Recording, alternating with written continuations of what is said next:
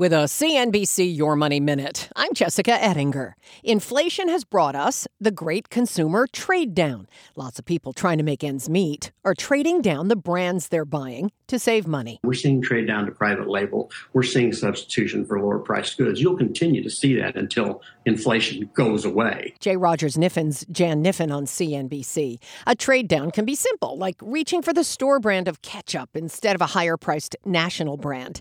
Some companies make brands at all price points to capture everybody. Molson Coors notes strong demand for higher-end Blue Moon, but it's also seeing more sales of its value-oriented Miller High Life and Keystone Light beers.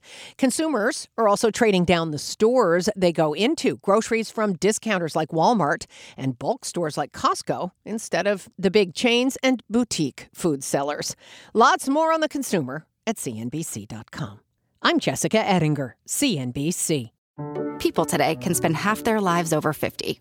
So it's good to be financially ready for what's important to you as you get older, like a family vacation. Cannonball! Or starting your dream business. Welcome to Connie's Coffee. How may I help you? AARP's trusted financial tools can help you plan for whatever your future holds. That's why the younger you are, the more you need AARP. Start planning today at aarp.org/moneytools.